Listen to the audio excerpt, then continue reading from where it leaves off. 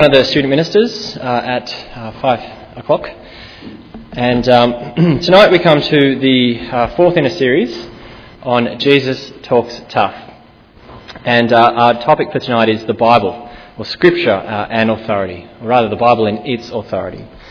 And I want to say right up front, it's not an easy issue. It's a topic where there's a lot at stake. It's foundational. And we're going to definitely need God's help, so why don't I speak to him on our behalf. Father, please enable us to hear you with attentive minds and humble hearts. In Jesus' name, Amen. There's a story, you may have heard it, that was going around the internet a few years ago, about a radio conversation that took place, supposedly, off the coast of Canada. And it went something like this. The US ship says this: "Please divert your course 0.5 degrees to the south to avoid a collision." Radio reply: "Negative. Recommend you divert your course 15 degrees to the south to avoid a collision." US ship: "This is the captain of a US Navy ship. I say again, divert your course." Radio reply: "No, I say divert your course." US ship: "This is the aircraft carrier USS Coral Sea. We are a large warship of the US Navy. We have aircraft and submarines and destroyers and missiles on standby. Divert your course now." Radio reply: "This is a lighthouse. Your call." Now, we kind of laughed, don't we? And we kind of think, oh my goodness, how can anyone be that self-assertive? But we all know, when we're honest, we can sometimes be a little bit like that. When someone forces us to adjust the way we live, we can be a little bit reluctant. Two examples. When the parents say, "Where do you think you're going dressed like that?" We don't quite like it. When the boss says, "No, I think we're going to do things my way, thank you very much." We don't like it. We have to adjust. And I think that's exactly why the authority of the Bible is such a hot topic today. You may have noticed in the last few years there's been an explosion of books and seminars and conventions and documentaries and articles in the paper about the Bible's authority. Liberal scholars like the Jesus Seminar say history contradicts it. Atheist scientists like Stephen Hawking say science disproves it. Social interest groups say culture outdates it. And sometimes even our hearts seriously doubt it. So what's going on? What's the issue? Well, it's this. If we say the Bible is just a book of moral instruction, if it has, in other words, limited authority, it means you can pick and choose the bits you like. But if the Bible is what it says it is, if it really is the written word of the living God, then it has the absolute authority to tell us what to believe and how to behave. And if that's true, then the Bible doesn't adjust to you. You adjust to the Bible. That's the point Jesus makes in our passage. And we're going to look at the Bible's teaching about itself and about its authority under three headings. Here they are. First, accept the Bible's authority. Second, adjust to the Bible's purpose. And third, adore the person at the Bible's centre. Now, if you're taking notes, that'll be our three headings. So, accept the Bible's authority, adjust to its purpose, adore the person at its centre. There were 3 A's to help you remember them. Accept, adjust, adore. So, first of all, accept the Bible's authority. Now, if you conducted an opinion poll about Jesus' life, I'm pretty sure the time when he'd get the highest approval rating is when he's baby Jesus. I don't know if you've seen Talladega Nights, but there's a very funny scene in that, talking about baby Jesus, because everyone loves baby Jesus. He's cute. He's all about gifts. He's all about giggles, isn't he? And that's, I think, the Jesus of the Hallmark Christmas cards. Not so the Jesus of the Bible. The Jesus of the Bible is constantly coming into conflict. In our passage tonight, Mark chapter 7, it'd be great if you could have it open, page 712. Mark chapter 7, Jesus comes into conflict with the religious authorities of his day. Look with me at verse 1. Jesus comes head to head with the Pharisees and teachers of the law. Just a bit of a summary. They come to criticise Jesus, verses 1 to 5.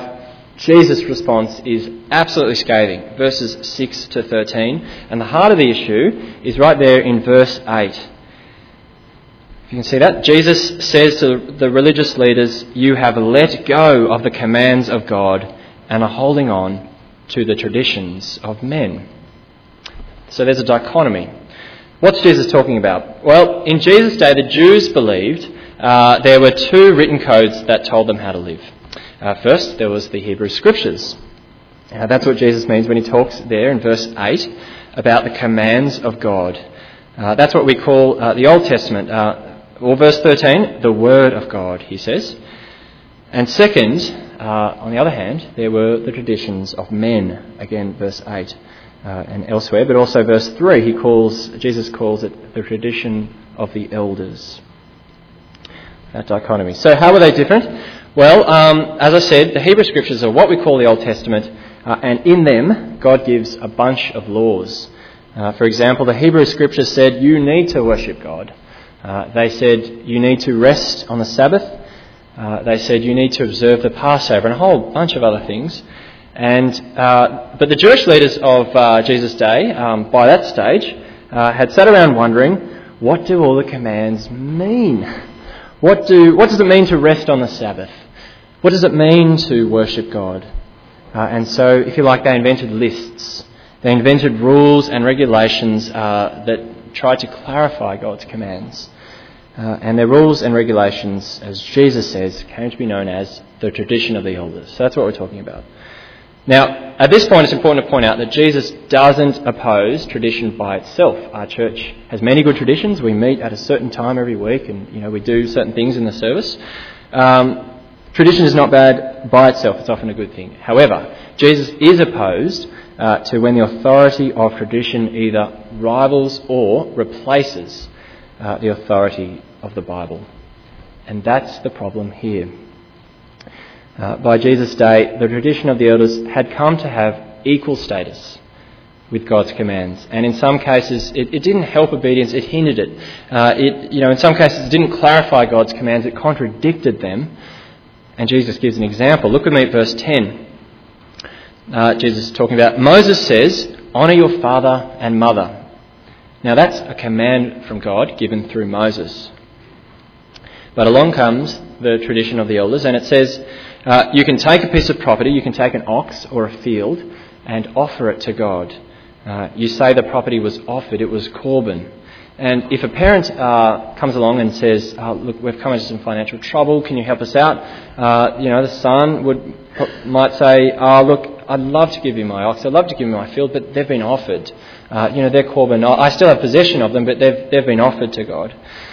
And that's what really angered Jesus. You see, tradition was supposed to help people obey the command to worship God, but here it was contradicting another command from God, that is, to honour your mother and father. So you see how tradition here comes into conflict with the Word of God, and the problem is it has equal status. Jesus is angry. Look at verse 13. He says to them, "Thus you nullify the Word of God by your tradition, and you do many things like that." Now, what makes this passage so frightening, at least to me, is that the Jewish leaders actually were sincere. I think we need to assume that they were sincere in their worship. They genuinely intended to honour God when they invented their traditions. But look at verse 6. Jesus quotes from Isaiah 29 and he says, "These people honour me with their lips, but their hearts are far from me. They worship me in vain. Their teachings are but rules taught by men." Now, are we beginning to see the depth of the problem? What Jesus is saying is quite profound, it's quite absolute. He's saying the authority of the Bible is absolute. He's saying it's unique, nothing can rival it, nothing can replace it. Doesn't matter how sincere you are, you see the authority of the Bible goes hand in hand with the authority of God. And what's at stake here is not simply the authority of the Word, but in addition, what is at stake is the authenticity of worship. What Jesus is saying is if you fail to accept the Bible's authority, if you fail to do what it says, to obey it, then you fail to worship God as he wants. Now let me give you an example of something like that. It's a bit like, imagine you get a letter in the mail, and it's a letter from the Office of State Revenue. It says your car was caught speeding. All the details are correct, and therefore it says you have to pay a hefty fine. Now, if you received a letter like that, how would you respond? Well, of course, on the one hand, you can accept its authority, you can obey it, you can pay the fine. Done and dusted. But, on the other hand, maybe you could question its authority. Maybe you'd say, I can't trust the letter, it was written so long ago. Or maybe you could say, look, I'm not even sure I believe in the Office of State Revenue. Maybe you could say, oh, look, I like the bit where it says I own a car, but I don't like the bit where it says I have to pay a fine, so I'm going to reject that bit. It doesn't work for my lifestyle. Or maybe you could say, oh, I like to think of the letter as a story, a story about a government department that loves. You could say those things, but I can gather from the laughs that treating the letter like that would be just ridiculous. But friends, you may have seen the parallel. That's how many of our society, many people in our society, to a certain extent, to a large or small extent, that's how they treat the Bible. Now, I want to put it to you, I wonder if that's how you, even to a small extent, treat the Bible. I want you to ask yourself that question. Maybe you say science contradicts the Bible. Maybe you say history disproves the bits of the Bible I don't like. Maybe you say culture outdates the bits of the Bible I don't want to listen to. Maybe you say, look, today I don't really feel like worshipping God how the Bible says. I want to worship him how I feel like. Now, if that's you, if you're only accepting the bits of the Bible you like, or even worse, if you're not reading the Bible, Jesus is pleading with you to see what you're doing there is elevating the authority of something else. The authority from man, whether it's science, culture, etc. You're elevating that above the authority of the Word of God. Jesus says if you reject the Bible, if you reject any part of it, you're not only rejecting the authority of the Bible, you're rejecting the authority of God himself. And going further, if the God that you worship never contradicts you, you're not worshipping the self-revealing, self-defining God of glory. If he never contradicts you, he always agrees with you, you're worshipping a God you've made up, I dare say. Jesus lovingly pushes you to see that. Now, at this point, a question always comes up. Okay, then, how do we know the Bible is authoritative? Here's a starting point. It's really important that we understand that what Richard Dawkins and others, who wrote The God Delusion, says isn't true. The reason and science and history do not conclusively disprove or contradict the Bible. There are many good scientists you can go to who will tell you that there is more evidence, for example, for creation than there is for random chance. Many historians will tell you that the Bible is one of the most reliable documents we have from the ancient world. And we could talk a bit more about that, but to be honest, those things do not defend the Bible. They don't authorise the Bible. As one of the great preachers, Charles Haddon Spurgeon, said, defend the Bible? I'd as sooner defend a lion. And of course what he's saying there is the Bible defends itself. It says it is the written word of God, and so therefore we should believe it. We should believe it because it says so. Now, if you're clever, you may have noticed I'm pulling on you a circular argument. I'm saying believe the Bible because it says so.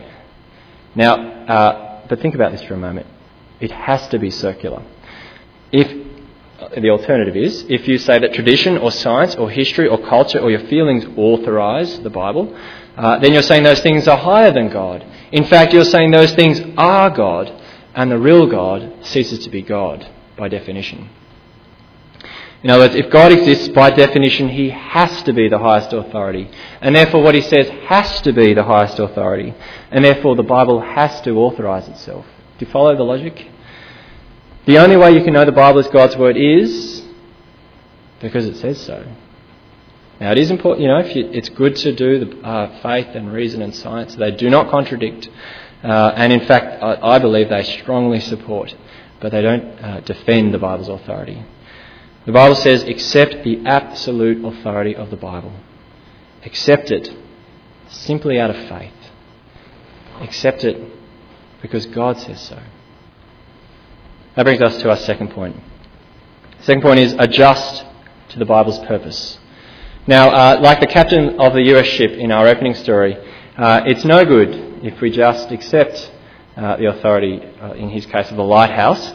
It's no good if we just accept the authority of the Bible in our case. We need to adjust the course of our lives. We need to adjust not only to the Bible's teaching, but adjust to the Bible's purpose. And what exactly do I mean? Well, you see, the Bible teaches us to obey. And that's because the Bible's purpose is to help us grow in love for God. Look with me at verses 6 and 7. Jesus says, that is, Isaiah says, God doesn't want vain worship. He doesn't want us to merely pay him lip service. God doesn't just want our obedience. I hope you're hearing that clearly. He doesn't just want our obedience. He wants our hearts. There in verse 6, their hearts are far from me. He wants our hearts. Now, the best illustration of this is in Exodus. God rescued the nation of Israel out of slavery, you may recall. And chapter 19, he brings them to Mount Sinai. He says, he doesn't say, I saved you because you obeyed.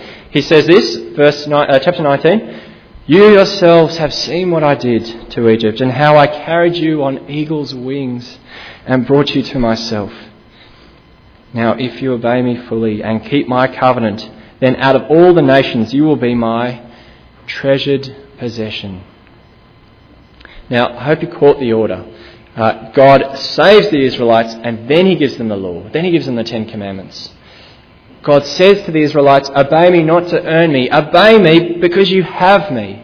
Obey me so that you can be my treasured possession. And I want to say it's the same for us. The Bible says it's the same for us. If you're a Christian, you have a relationship with the living God. Isn't that wonderful? If you're a Christian, you have all the riches of the King of the universe. And we mustn't take that for granted. But why do we have that? It's not because you are more obedient or more special than anyone else. We looked at that last week. It's because of God's grace. It's because of his sheer unmerited grace. And what that means is that the purpose of obeying the Bible is not to get God, if you're a Christian. It's to grow in love for God. That's why Jesus says, John chapter 14, whoever has my commands and obeys them, he is the one who loves me. And I think it's crucial we get that distinction. Obedience doesn't earn our relationship, it helps our relationship grow. And it's a bit like when you're in love with someone. You think about them all the time. You delight to please them. You want to know what offends them so you can avoid it. You want to know what they love so you can give it. Talking best case scenario here, people. I dare say you begin to conform your life to theirs. In a healthy relationship you do. You adjust, as it were, your will to theirs. You adjust your life to theirs. You obey them not to earn the relationship, but to help it grow. That's what it's like with God. And we find this so hard to believe and put into practice. I think we're hardwired to think somehow if we obey God, he'll owe us. I do this all the time for a Moore College exam. I'm not going to make sure I read my Bible because that's the only reason he'll bless me in my exam. And I want you to ask yourself the same question. Why do you obey? Why do you serve here at church? Now, we're always going to have, I think to a large extent, mixed motives, but God is calling us to be pure. I want to ask, is it because, why do you serve, why do you obey? Is it because you've been swept off your feet by the beauty of the holiness of the God of glory revealed to us in Jesus? Or is it even just a little bit because you think that if you obey God, God is going to give you the things you want? Or actually maybe someone else, through your serving is going to give you something you want. Well, if that's you, Jesus is pleading with you. You're not obeying God to get God. You are obeying him to get his stuff, to get God's blessings. And the Bible says, adjust to the Bible's purpose. Give God your heart, not just your obedience. That's the purpose of the Bible, to help us obey with our hearts, to help us obey wholeheartedly. But the question now is, how do we do that? How do we love God with all our hearts? And the Bible's answer is all through the page of the Bible, by adoring the person at the Bible's centre. That's our third and final point. Adore the person at the Bible's centre. Now, a lot of people these days, you may have experienced this, but a lot of people these days say, I believe in Jesus, but I don't believe in the Bible. Now, that's a contradiction. You see, because the real Jesus, the Jesus of the Bible, lives and breathes the Bible. It's always on his mind, it's always in his actions, it's always on his heart. I can give you good examples, but we don't have time to go into it now. The Bible is at the very centre of Jesus, and here's why. Because Jesus is at the very centre of the Bible. In Luke chapter 24, Jesus explains his whole life and ministry. He says to two disciples this, how foolish you are and how slow of heart to believe all that the prophets have spoken. Did not the Christ have to suffer these things and then enter his glory? And beginning with Moses and all the prophets, he explained to them what was said in all the scriptures concerning himself. Hope you didn't miss that. All the scriptures are about Jesus, Old and New Testament. Jesus is at the centre of the whole Bible. He's at the centre of every command, every promise, every story. And when you adore the person at the centre, when you adore Jesus, when you are swept off your feet in love for God, in Jesus who reveals the Father perfectly by the Holy Spirit, it's then that you'll wholeheartedly obey God as he tells you to. Now, I'm mindful this is a little bit like the Matrix. I can't just tell you, remember the line, I can't just tell you what it's like. I actually have to show you. And we're going to do that now. Genesis 22. You may like to look it up. Actually, lost the page. Here we go. Genesis chapter 22. It's there on page 14 and 15. Don't feel like you have to look it up. Genesis 22. God says to Abraham, take your son, your only son, the one you love, go and sacrifice him on the mountain. Now, most of you know, Abraham at this stage was over 100 years old, around that age, and he'd waited all his life to have a son. All his hopes and dreams were pinned on having a son. Indeed, God's blessings were pinned on him having a son. There was nothing more valuable to Abraham than his son. Nothing more, that is, except God. So Abraham goes. He takes his son Isaac to the mountain, and as he draws his blade, you can almost just imagine the tears streaming down his face. But then God steps in, and God provides a ram, a substitute sacrifice. Okay, that's the story. What's it actually saying? Well, if Abraham is at the centre, the story says, look at Abraham's faith. He was willing to sacrifice his greatest treasure for God, and you should be like Abraham. You should be prepared to sacrifice your house and your money and your job if those things hinder your faith in God. And if that's all the story says, you're going to be crushed. If Abraham is at the centre, you'll say, I could never be like that. But if Jesus is at the centre, you will be transformed to the extent you see him at the centre. You see, Jesus is the one and only beloved Son of the Father. But unlike Isaac, Jesus didn't go reluctantly and at the risk of his life. He went willingly and at the cost of his life. Jesus is the substitute sacrifice for us. He lived the life we should have lived. He died the death we should have died to bring us the riches of the Father's love, not because we earned it, but because of God's sheer unmerited grace poured out towards us.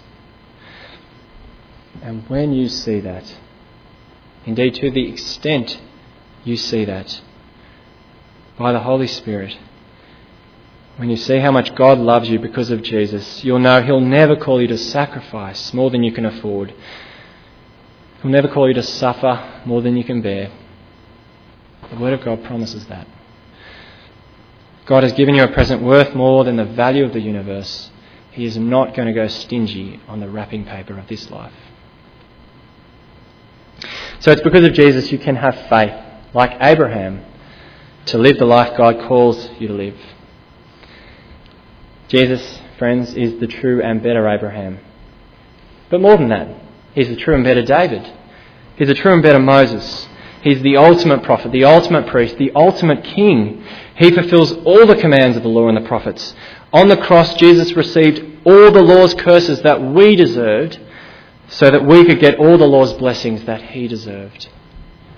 Jesus is the person at the Bible's centre. And as I've been saying, when you see that, and to the extent that you see that, all the Bible is about Jesus, about what God has graciously done for us, you'll be transformed. I really mean that.